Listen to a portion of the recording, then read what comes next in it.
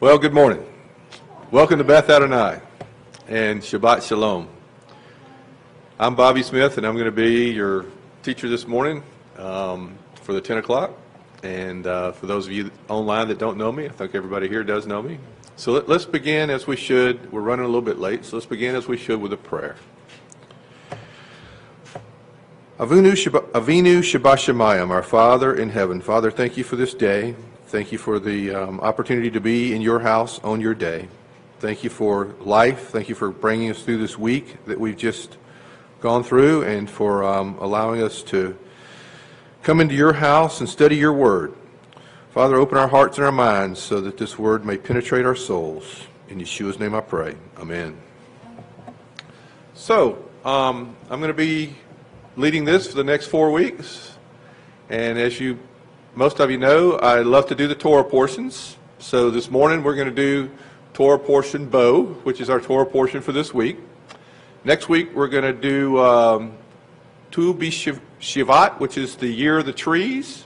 And then I'll go back to the Torah portions the last 2 weeks for Yitro and Mishpatim.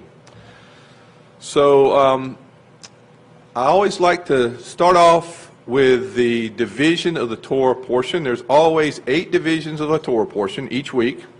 The Complete Jewish Bible does a really good job of identifying those 8 sections. And I won't cover them all right now, but that's very important to know in a Torah portion. And those 8 sections represented the 7 readers that would read the Torah portion in the synagogue on any given Shabbat. The 15th Torah portion of this Torah cycle is named Bo, Parsha Bo, which is interpreted by the various commentators as either come, translated, or enter, or go. The title comes from the first words of the verse of the reading when Adonai tells Moshe and Aaron to go to Pharaoh. Some Bible interpretations say come to Pharaoh. Let us look at some of the sources that I'm going to use. These are my resources, and I've got some introductions from several of these resources. First, I'll give an introduction to this week's Parsha from the Art Scroll Humash. The Art Scroll Humash says this: as this Sidra begins, Sidra being another word for Torah portion or Parsha, the climax of Moses' mission is impending. The last 3 plagues, the commandment to sanctify the new moon, thus laying the basis for the Jewish calendar and the festival cycle, the laws of Passover, and the sanctification of the firstborn are about to come in quick succession. Soon Pharaoh's resistance will be completely destroyed, and he personally will dash through the streets, seeking Moses and Aaron, and urging his erstwhile slaves to leave their land of bondage as soon as possible. Tim Hegg has this introduction. We come now in our journey through Shemot, Exodus, to the final judgments against Egypt. Culmination with the death of the firstborn. All of the plagues caused discomfort and trouble to the Egyptians, but none of them have been directed against the people themselves. Now, however, the power of God is shown against the Egyptians themselves as the firstborn is taken. The Jewish Study Bible says the real point of the plagues is so that the Israelites, not only the Egyptians, will appreciate the Lord's power. FFOZ Torah Club 5 has this introduction. The dramatic story of the contest of the gods escalates as we continue learning in Parsha Bo. Moses and Aaron continued to wage war, a war of signs and wonders, while Pharaoh continued to harden his own heart until God began to harden it for him. A plague of locusts descended upon Egypt, turning the sky black with their sheer numbers, stripping the ground as they devoured every living piece of vegetation. A plague of darkness blotted out the lights of Egypt, creating darkness so heavy that it felt palpable. And yet in the houses of the children of Israel, light still shone. Finally, the signs and the wonders culminated with a terrible and awe-inspiring final plague, that struck at the heart of Egypt, even breaking through Pharaoh's resilient pride, the plague of slaying the firstborn. FFOZ Torah Club 2 is Shadows of Messiah. So in that particular Torah portion commentary, you hear a lot about seeing Messiah in the Torah, and they introduce this Torah portion this way. Pharaoh can be compared to Hasatan, Satan, the ruler of this present world. Just as Pharaoh held people of Israel captive, the devil holds human beings in captivity of darkness and death. He does not heed the warnings of the Lord and continually provokes the Almighty. Nevertheless, just as Pharaoh dreaded the coming of Moses, Satan fears the coming of Messiah.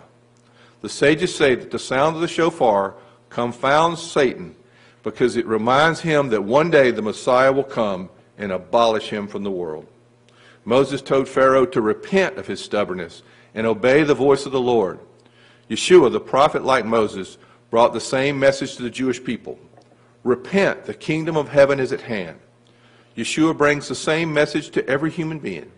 He calls upon us to turn from our sinful ways and submit ourselves to the authority of his Father. We are all like the stubborn Pharaoh in that we prefer to ignore the summons to repentance. Most of the people in our world do not pursue the Word of God in his Torah, from his prophets and in his writings, the Tanakh, and that is also true of the message of the gospel and the apostolic scriptures. Torah Club 1 does this for us. The portion begins by concluding the narrative of the 10 plagues, the 10th of which is the slaying of the firstborn. To avoid the plague, the Israelites are given the instructions of the Passover sacrifice and the laws of the Feast of Unleavened Bread. Pharaoh finally consents to let Israel go and leave Egypt. I always really like to read Joseph Shulam's commentary on the Torah portions. Sometimes he'll send out his email. It's always late in the week. It's on Thursday. And sometimes it's very in depth, and then sometimes he's just got a prayer list, so he goes into the Torah portion just a little bit. But this week, even though it was a little bit, he had a real powerful introduction. He says, this reading of the Torah contains the most dramatic event in all of biblical history. It is an event that was foretold to our father Abraham and has influenced every other event in the Torah and the prophets, and even the Psalms and he says, the New Testament. In the New Testament, or the Brit Hadashah, or the Apostolic Scriptures, whichever term you want to use, we have what is called the Lord's Supper. Christians call it communion. That was instituted on the Passover. And we have at the end of the book of Revelations that is based on Passover. If I listed all the connections and influences of the Passover in the whole Bible, a book of 700 pages would not be enough. Isn't that something? That's how important the Passover is. This is the Parsha of Passover. Exodus 10, 1 through 2 begins our Parsha this week. Adonai said to Moshe, go to Pharaoh, for I have made him and his servants hard-hearted, so that I can demonstrate these signs of mine among them, so that you can tell your son and grandson about what I did to Egypt, and about my signs that I have demonstrated among them, so that you all will know that I am Adonai. That's from the Complete Jewish Bible. The first plague of the Parsha is that of the locust. It introduces a new element. God tells his people in verse 2 that he intends to make a mockery of Egypt, putting to rest the haughty presumptuousness of Pharaoh and his cohorts, so that not only Egypt, but even the children of Israel would know that I am Hashem. The inclusion of the Jews into that category implies that even believing people, especially believing people, are often imperfect in their faith. That Pharaoh had resisted the evidence of the divine origin of the plagues is not very surprising, really. But it seems that even the faith of the Jews, strong though it may have been, was still not perfect. In fact, it was not until the splitting of the sea later on that the Torah testified of Israel that they had faith in Hashem and in Moses his servant. Verse 2 It's the textbook lesson for humanity that God is not an aloof creator. He's involved every day, but the master of the universe, day by day, and event by event. The verse encapsulates this concept, for it tells Israel that the miracles of the Exodus were to teach them for all generations that God can toy with the most powerful kingdoms and that he creates the perception that he is Hashem, as the name denotes, his eternity, because its letters comprise the words he is, he will be, and he is, he was, and he will be. Hayah, Hoveh, Yeh. Why is this night different in Exodus 10:2? God commands his people to keep an annual festival of the several ritual observances.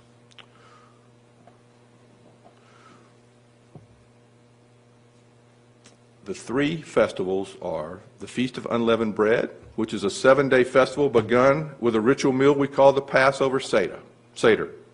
The goal of the meal is to retell the story of the Exodus from Egypt to the next generation. Through ritual foods, 4 cups of wine, and the recitation of a traditional table liturgy called a Haggadah, the story is passed on to the children. The entire event is focused on telling the story. Perhaps this commandment is so well ingrained in Judaism, or perhaps because of what the commandment says, you shall teach this diligently to your sons in Deuteronomy 6:7, Judaism has understood the importance of transmitting the stories of faith to the next generation. There's a distinct difference between Judaism and Christianity with regard to passing down family rituals and stories. In the Bible, we read lineages of peoples and wonder why these boring details are included.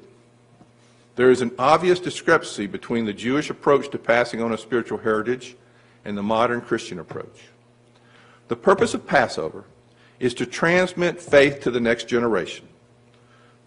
The recitation of the stories ground us in our identity and our relationship with God. We learn who we are and how we are related to God. The rituals of the Passover Seder and the Feast of Unleavened Bread are designed to inspire curiosity. The children at the table, observing the unusual foods and rites, are supposed to be inspired to ask, why is this night different from all other nights? The father is to respond by telling his children, it is because of what the Lord did for me/us when I/we came out of Egypt. In Exodus 10:4, we hear about these locusts. The Lord warned Pharaoh that if he did not relent and allow the children of Israel to go into the wilderness to worship him, he would send a plague of locusts that would completely defoliate Egypt. Under pressure from his advisors, Pharaoh reluctantly consented to let Israel go, but not with their livestock and children. So long as the livestock and the children remained in Egypt, Pharaoh was confident that the Israelites would return. Moses was not interested in negotiating this point, so God covered Egypt with these locusts. The Lord unleashed a plague of locusts on the land of Egypt. The Torah says that there had never been so many locusts, nor will there ever be so many again. The prophecies of the book of Joel allude to the plague of the locusts and the plague of darkness against Egypt as describing the coming of the day of the Lord that will initiate the Messianic era. A shofar sounds in Zion as Joel describes a day of darkness and gloom, a day of clouds and thick darkness in Joel 2:1. Joel depicts the Lord as the commander of the invading army, a great and mighty people, a force unprecedented in history and not to be repeated again. There has never been anything like it, nor will there ever be anything like it again. According to the book of Revelation, a locust-like army will afflict the earth before the coming of the Messiah. In the last days, the angels will release a strange spiritual force of eerie locust creatures under the command of Abaddon, the angel of the abyss. They rise from the abyss to plague humanity. Joel's prophecies influence the apocalyptic imagery. I was going to struggle with that, I knew it. In Exodus 10:10, we get the battle for the children. Pharaoh was willing to let the Hebrews go into the wilderness to worship the Lord for 3 days, so long as they did not take their children with them. He wanted the children to remain in Egypt as a surety that the Hebrews would return. In a similar way, the modern world is at war with us for our children. The secular world is not concerned about us being religious, so long as we don't drag our children along with us. Public schools are eager to wring godliness out of our children and replace it with secular humanism and pluralism. Churches often unwittingly play into this game plan of separating parents from their children. The problem with segmenting a congregation into peer groups, children activities, and youth groups is that it creates a disconnected subcultures within the body. There's nothing wrong with youth groups. There's nothing wrong with separating us out for different reasons. But the thing about that Passover does is it brings everybody together, all in one, and nobody's excluded from it, you know, and you're all experiencing it together. Exodus 10:21, the 9th plague of Egypt was the plague of darkness. It was not normal darkness like that of an eclipse. It was a supernatural darkness, even a darkness which may be felt, as it says in Exodus 10:21. The darkness persisted for 3 days. Not even artificial lights such as lamps or torches could pierce the blackness. The Egyptians stayed indoors for the 3-day duration, but the Israelites had light. The plague of the darkness symbolizes a defeat of the Egyptian sun god. All the plagues were directed at gods of Egypt. It also symbolized the spiritual darkness of Egypt. Though the Israelites were the slaves and the Egyptians the masters, the plague of darkness illustrates that it was the Egyptians who were in servitude. They were enslaved to the adversary and to their false gods. The 10th plague is given to us in Exodus 11:1. The 10th and final stroke to befall Egypt was the dreadful plague of the slaying of the firstborn. God warned Moses that he was about to pass through the land of Egypt and strike down the firstborn of every man and beast, from the firstborn of Pharaoh to the firstborn of the servants and the captives of Egypt. Whereas the previous plagues had only hardened Pharaoh's resolve, the 10th plague would break his heart.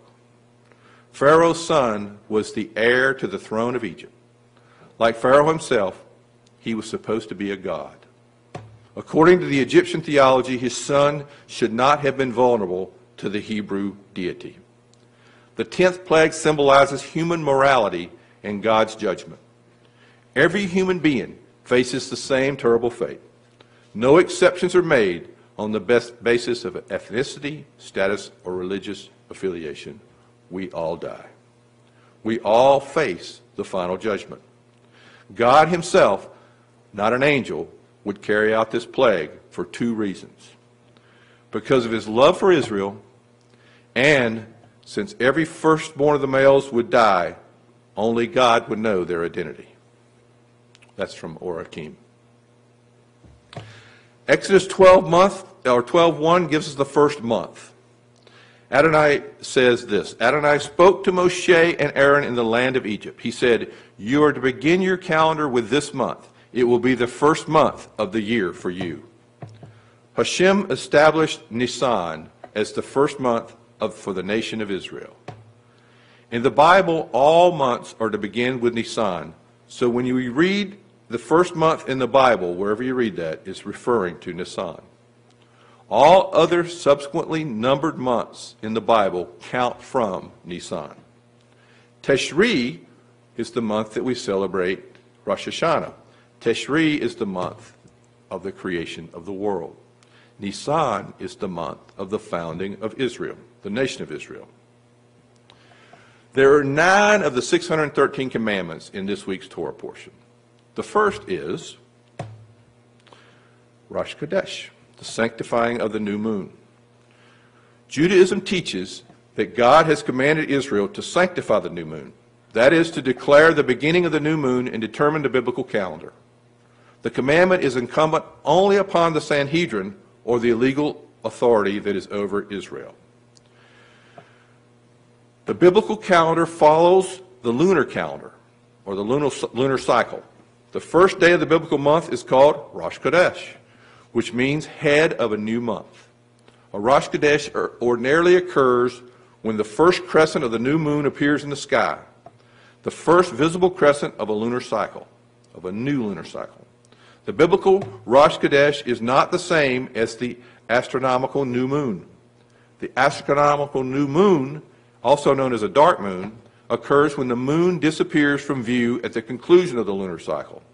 The biblical new moon, the Rosh Chodesh, occurs when the first crescent of the new lunar cycle appears over the western horizon in the brief period between sunset and moonset, and therefore the precise time and even the date of the appearance of the new moon varies depending upon the geographical location of whoever is observing it.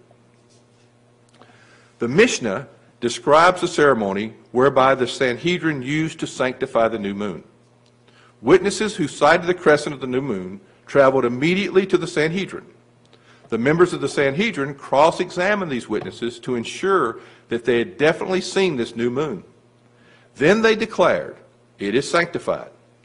They alerted the rest of the nation by means of signal fires and messengers who spread out through the land and all the way through the entire diaspora. This commandment is not incumbent upon anyone except the established and recognized leadership of the entire nation of Israel. In the days of the Exodus, that was Moses and Aaron. In the days of the apostles, it was the Sanhedrin who had this authority. Today, we don't have a Sanhedrin and we don't have a temple, but we all know when Rosh Chodesh is. In the 4th century, Rabbi Hillel II used astronomical projections and mathematical equations to create a fixed calendar that all Israel could use to keep the months and festival seasons synchronized without relying on this observation of the new moon. We still use Rabbi Hillel's calendar today.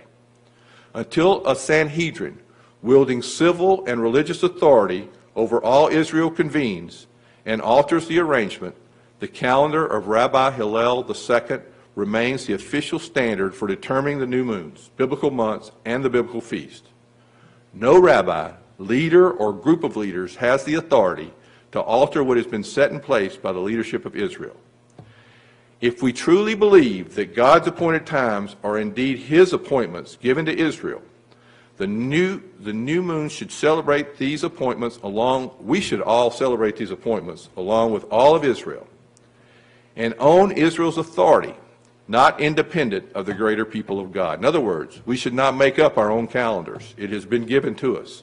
And we already know, based on what Rabbi Hillel did, plus the way the calendar set up, that the calendar that we have is the one that everybody follows. In Exodus 12:3, we learn about the Passover lamb. "Speak to all of the assembly of Israel and say, on the 10th day of this month, each man is to take a lamb or a kid from his family, one per household. Except that if the household is too small for a whole lamb or kid, then he and his next door neighbor should share one, dividing it in a portion to the number of people eating it. Your animal must be without defect, a male in its first year, and you may choose it from either the sheep or the goats. You are to keep it until the 14th day of the month, and then the entire assembly of the community of Israel will slaughter it at dusk. They are to take some of the blood and smear it on the 2 sides and the top of the doorframe at the entrance of the house in which they eat it." The first commandments God gave directly to the entire community of Israel concern the Passover. The Passover lamb and the 7 days of unleavened bread. Messianic Jews note the significance. The first laws God assigned to the nation involved the Passover sacrifice, which foreshadows the death of Messiah, and the preparation for the redemption of Egypt, which foreshadows the final redemption. Before receiving any of the other commandments, the nation needed to first keep the commandments of redemption. Passover is mentioned 29 times in the Apostolic Scriptures, or the Brit Hadashah. The instructions were simple and straightforward. On the 10th day of the month, every family was to select the unblemished lamb or goat. On the 14th day of the month, they were to slaughter it and to smear its blood on the doorpost of their house. The blood would be a sign. God promised to pass over the houses marked with blood. The Hebrew word Passover is Pesach. We translate that into English as Passover. The Pesach lamb was a sacrifice, but it was not a sacrifice for sin. In discussing the Passover lamb, the Torah does not mention anything about sin, confession, or atonement. Not every kind of animal sacrifice was meant for taking away sin. The blood of the Passover lamb was meant as a sign for God. God wanted to familiarize his people with the concepts of sacrifice and blood atonement, just because one day their lives would depend on it. It was just a matter of making a mark on a house, or if it was just a matter of making a mark on a house, it would not have been necessary to use an unblemished lamb, one that is fit for sacrifice, or even to use blood at all. The ritual of the lamb's blood at Passover provided Israel with a marvelous objective lesson to prepare us for the understanding of the atoning work of Yeshua. Passover has messianic significance. The Messiah himself obligated us to keep the Passover in remembrance of him. He said in Luke 22:19, "Do this in remembrance of me." Did he have in mind only the breaking of bread and the drinking of the fruit of the vine when he made that statement? No. He issued that directive to his disciples within the larger context of the annual Passover celebration. The commandment to do this in remembrance of me, or in the remembrance of Yeshua, was not merely a commandment to take a cup and bread. The specific this to which Yeshua referred was Passover and the Seder meal. He did not take only one cup. He shared 4 cups with his disciples. He did not break just any bread. He broke unleavened matzah with his disciples. If we desire to really do this in remembrance of our Master Yeshua as he commands us, we cannot do less than the whole this, and that is the whole 7-day festival of Pesach, not just the Seder meal and not just a cup and bread.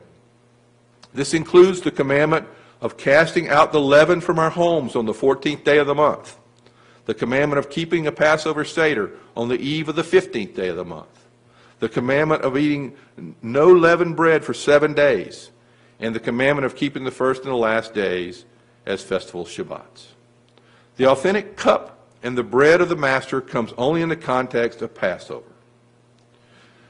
Don't panic about this. Just learn a little bit at a time as you go through it if you haven't been going through it before. Keeping Passover is a privilege. It's not a burden. Jewish and non-Jewish believers both have the privilege of keeping Passover in remembrance of the great salvation that God gave us and of the great salvation of Yeshua, the Lamb of God. One of the reasons that it is so difficult to share the gospel with unbelievers today is that they are unfamiliar with the story of Passover and the concepts of sacrificial substitution and blood atonement. Point to be made here. The whole story of the gospel is here in the Torah.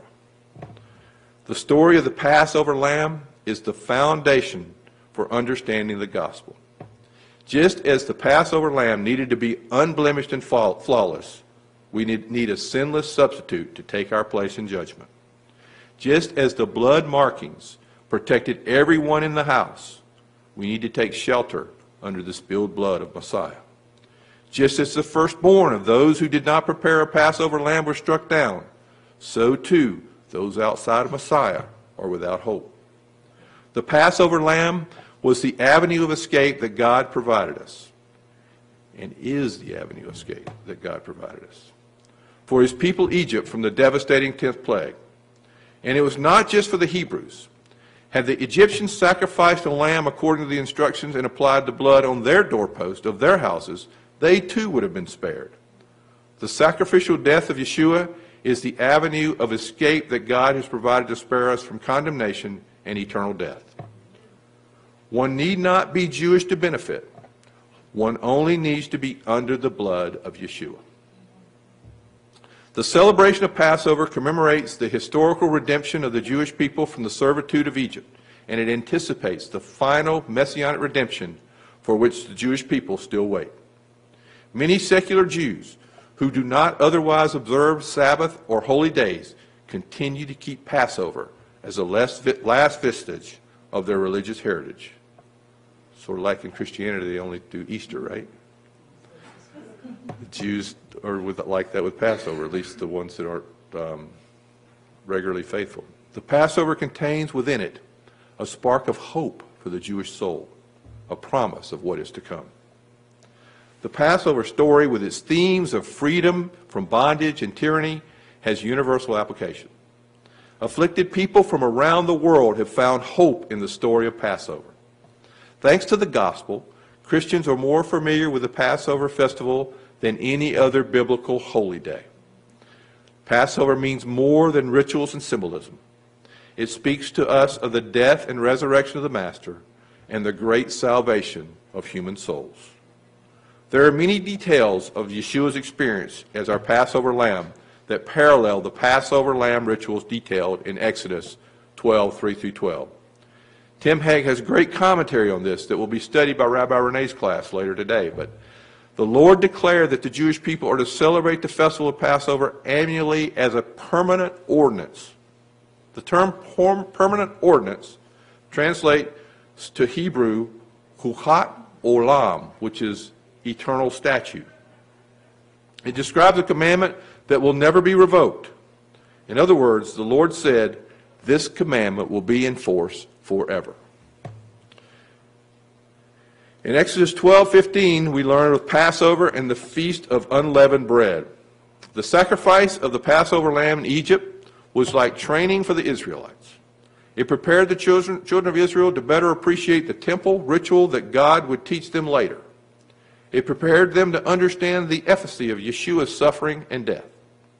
The Lord instituted a regimen of repetition by commanding the Israelites to commemorate Passover sacrifice every year. He commanded them to annually sacrifice a lamb in remembrance of the lambs they sacrificed in Egypt. The blood of that lamb was no longer to be applied to their doorpost. Instead, it was to be applied to the altar in God's temple in Jerusalem, or before that into the tabernacle. So long as the temple in Jerusalem was standing, the Jewish people brought sacrificial lambs to God's altar on the anniversary of the day that their ancestors sacrificed the lambs in Egypt.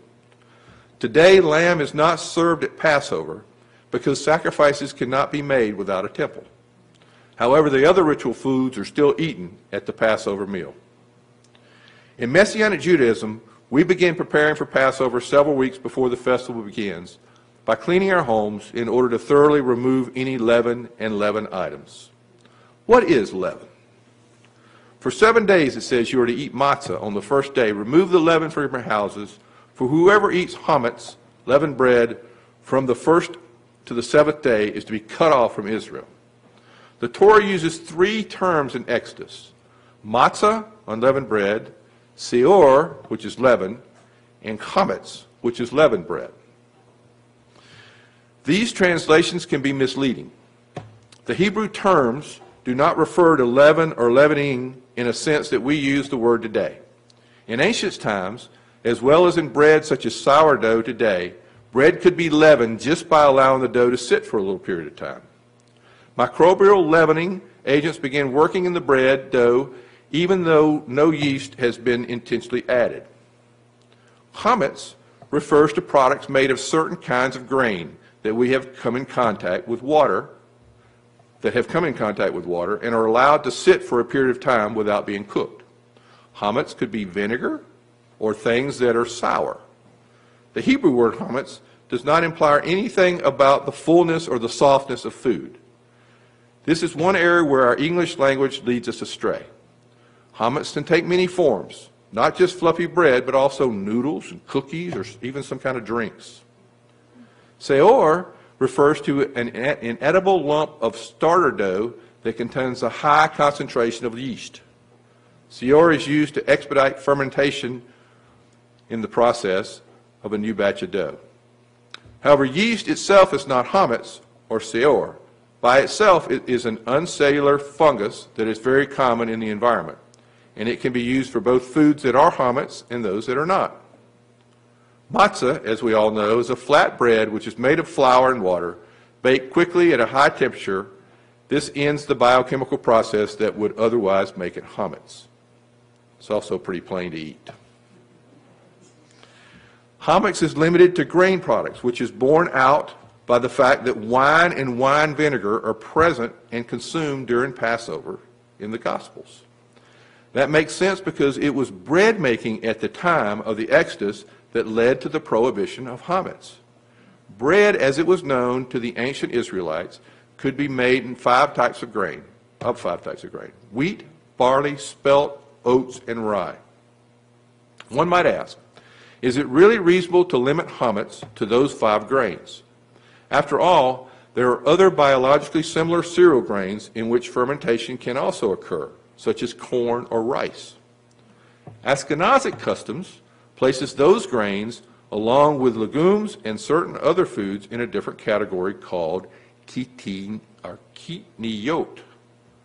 Certain Jewish communities choose to avoid kitniyot, and in addition to chametz, because they could easily be confused, but not because of an explicit command of the Torah. It's the difference between Ashkenazic and Sephardic on their rules. That's why Ashkenazics can eat corn or corn chips during Passover. Jewish law defines chametz as any of the five types of grain that has been combined with water and has been allowed to sit longer than 18 minutes before being cooked. This means that many foods that you might consider that you might not expect are chametz, such as noodles, crackers, cookies, fluffy loaves of bread, pitas, tortillas, and any grain product in your house that's not labeled kosher for Passover. Yogurts, natural sauerkraut, and baking soda are permitted. In Torah, chametz, fermentation, and decomposition all symbolize morality and death. In apostolic teaching, seor and chametz can represent hypocrisy, boasting, sexual immorality, malice, wickedness, and false teaching. Hasidic teaching uses chametz to symbolize pride, haughtiness, and the immoral and heretical thoughts of a fermented mind.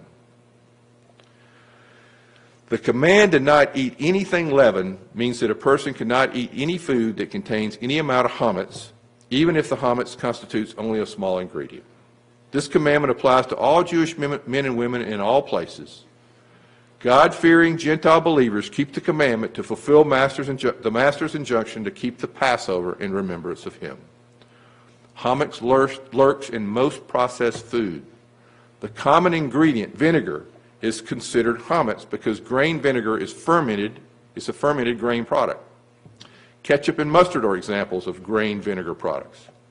Other vinegars, such as cider or wine, are not prohibited, as long as they are not combined with grain vinegar. Many alcohols are also produced with fermenting grain. Beer and many spirits are thus prohibited. Alcohols not made from grain, such as wine from grapes, are not prohibited. The safest way to know if anything is kosher for Passover is the reliable kosher for Passover certification that appears on packages. The entire festival is a time of spiritual renewal, a time to reflect on our spiritual rebirth and the work of Messiah on our behalf. It is a time for families to reconnect and for disciples to recommit. The festival is supercharged by the joy of resurrection. By celebrating Passover, we are proclaiming the Master's death and resurrection until he comes. There are 2 additional Sabbaths in the middle of Passover. These 2 special Sabbaths bracket the 7 days of Passover, the 15th and the 21st day of Nisan. In Jewish terminology, a special festival Sabbath is called a Yom Tov. That is, holiday. The Torah commands the community of Israel to hold a holy assembly on each Yom Tov. The holy assembly refers to a sacrificial service in the temple. In the diaspora, Jewish custom doubles the Yom Tov Shabbats to ensure against calendar discrepancies. Therefore, in the diaspora, Jews hallow Nisan on the 15th, 16th, and the 21st and the 21st as special Shabbats, or Sabbaths. There are also the Sabbath that falls between the two Yom Tov Sabbaths. And that is also called a special Shabbat, and that Shabbat is called Shabbat Kol HaMoed. And there's two of those, Shabbat Kol HaMoed Pesach and Shabbat Kol HaMoed Sukkot, because you have that Shabbat that will fall during both of those 7-day festivals. In Exodus 12:38, it describes this mixed multitude that left Egypt with the Israelites. A mixed multitude, a mixed crowd, also went up with them, as well as livestock in large numbers, both flocks and herds. The Torah states that a mixed multitude left Egypt along with the children of Israel. One of the prominent disciples of Chabad is a gentleman by the name of Rabbi Menachem Schneerson. I hope I said that right. He's called Lubavitch, or short for, they would use a short term and just called him Rebbe. He used to invite Jews and Gentiles into his home, even though he was Jewish. And he was, of Chabad, which means he was probably Hasidic. And the Jewish people would ask him, why do you do that? They would look at him strangely and criticize him for doing that. And he would say, look, a mixed multitude also went up with them. So he included them with him, just as Moses had during the Exodus. Gentiles have been a part of the nation of Israel from the very beginning. In Exodus 12:39, they're leaving Egypt. The Torah explains the significance of unleavened matzah bread in that the children of Israel did not have time to let their bread rise before they had to leave Egypt. They were in such a hurry that they only had time to bake the dough before leaving. To commemorate the Exodus, leaven is removed at the time of Passover, and we eat matzah bread for 7 days. When the children of Israel left Egypt, they were leaving behind a culture that they'd become part of for over 400 years. While in Egypt, they had absorbed much of the wickedness and idolatry of the Egyptian society, the unleavened bread symbolized a new beginning. They were starting over. In a spiritual sense, we leave Egypt when Messiah saves us. That's what it means to be born again. It is a matter of starting over. When we become believers, we are supposed to die of our old ways and our old life and begin a new life as new creatures. The leaven in our lives comes in a variety of disguises. It may be certain entertainments, amusements, vices, habits, or social circles. Paul suggests it may lie in the wicked and malicious attitudes of our hearts. Passover is an important time to break with our past and start over as new creatures in Messiah. When the final redemption comes, it will also come speedily, but the exiles of Israel will not have to rush off as people did when they leave Egypt. 430 years, it says, in Exodus 12:40-41, the time the people of Israel lived in Egypt was 430 years. At the end of 430 years to the day, all the divisions of Adonai left the land of Egypt. 430 years from what very day? Rashi demonstrated that the genealogy of Exodus 6:13-25 allows for a maximum of only 360 years. And in actuality, it was a much shorter time that they spent in Israel, in Egypt, closer to 200 to 250 years. There is the belief that the 400-year period began with the birth of Isaac, not with a descent into Egypt.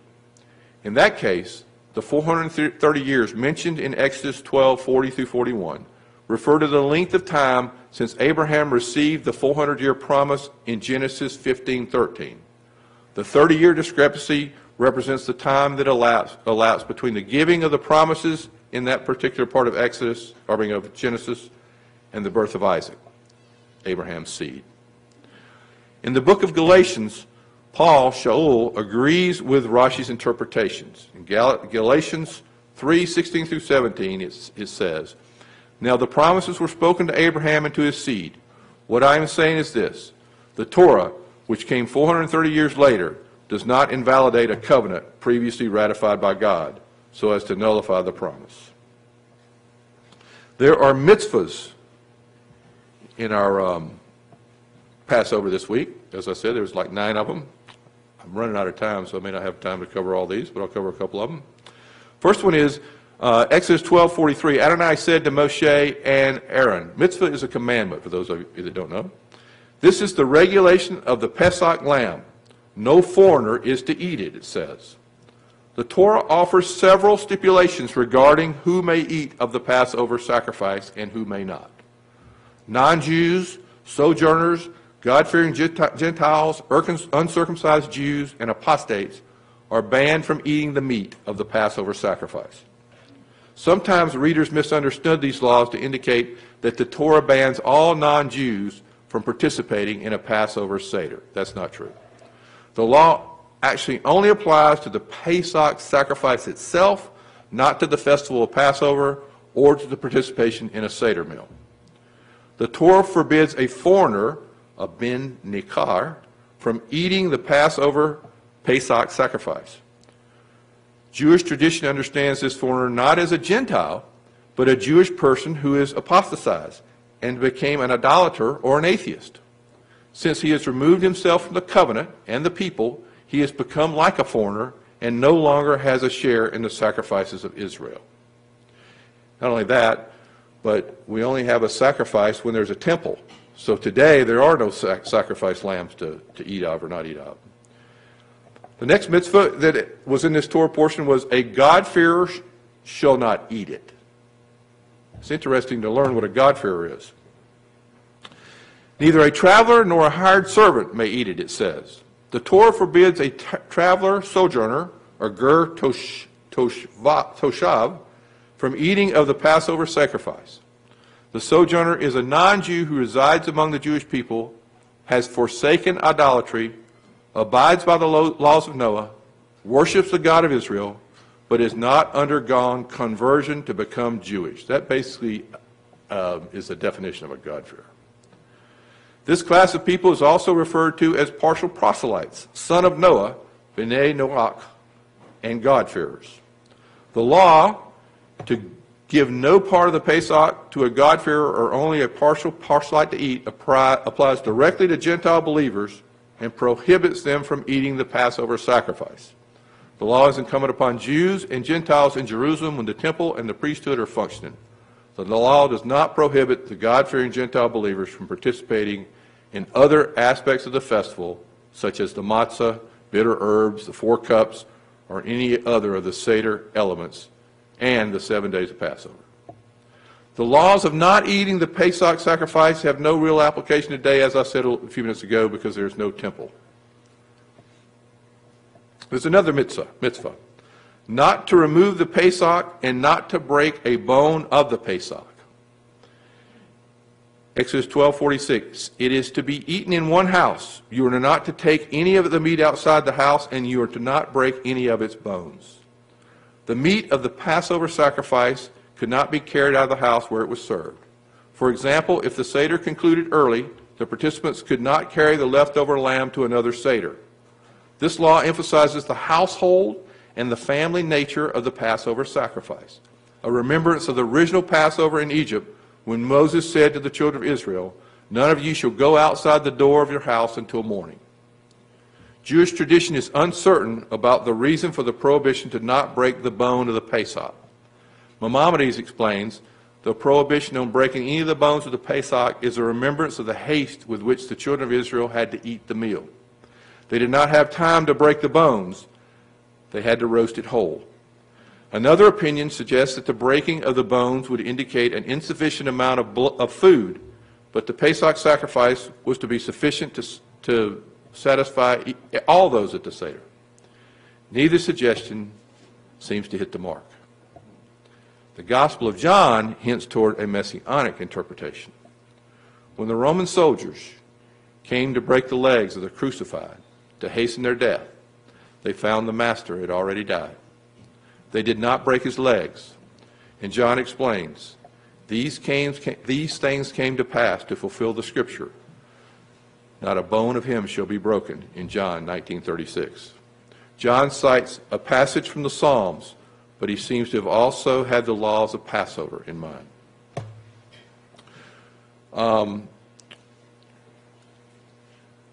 Verse 49 says, the same teaching, law, is to apply equally to the citizen and to the foreigner who live among you.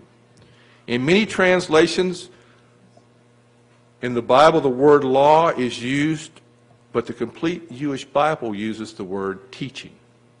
The Torah means teaching.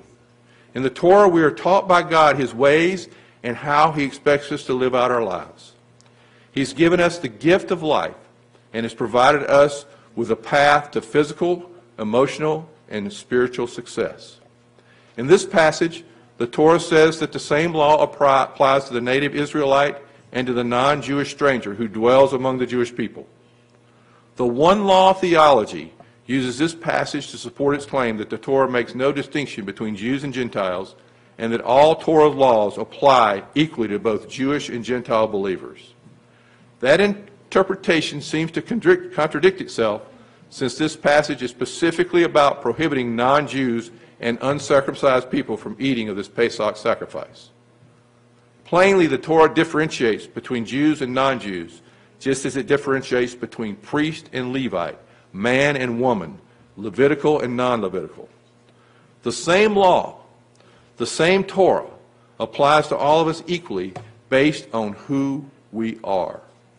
None of the 613 commandments of the Torah apply universally because individuals all fall into their own category. Once a person becomes Jewish or becomes part of the family of Israel through the belief in the Jewish Messiah, all the laws apply equally to all. There are just some laws that apply only to certain individuals based on who they are and their roles in the community.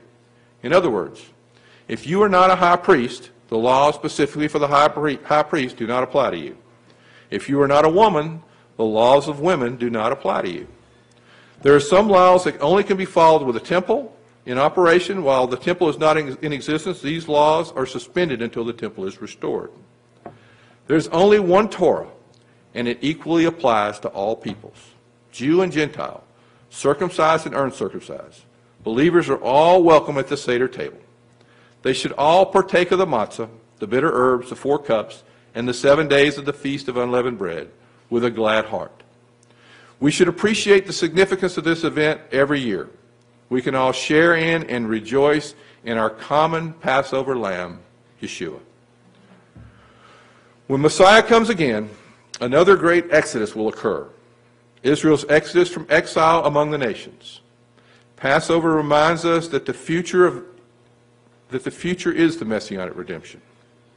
The prophets say that the ingathering of exiles from nations in the final redemption will eclipse the memory of the exodus from Egypt. For that reason, every Passover Seder concludes with these optimistic words: next year in Jerusalem.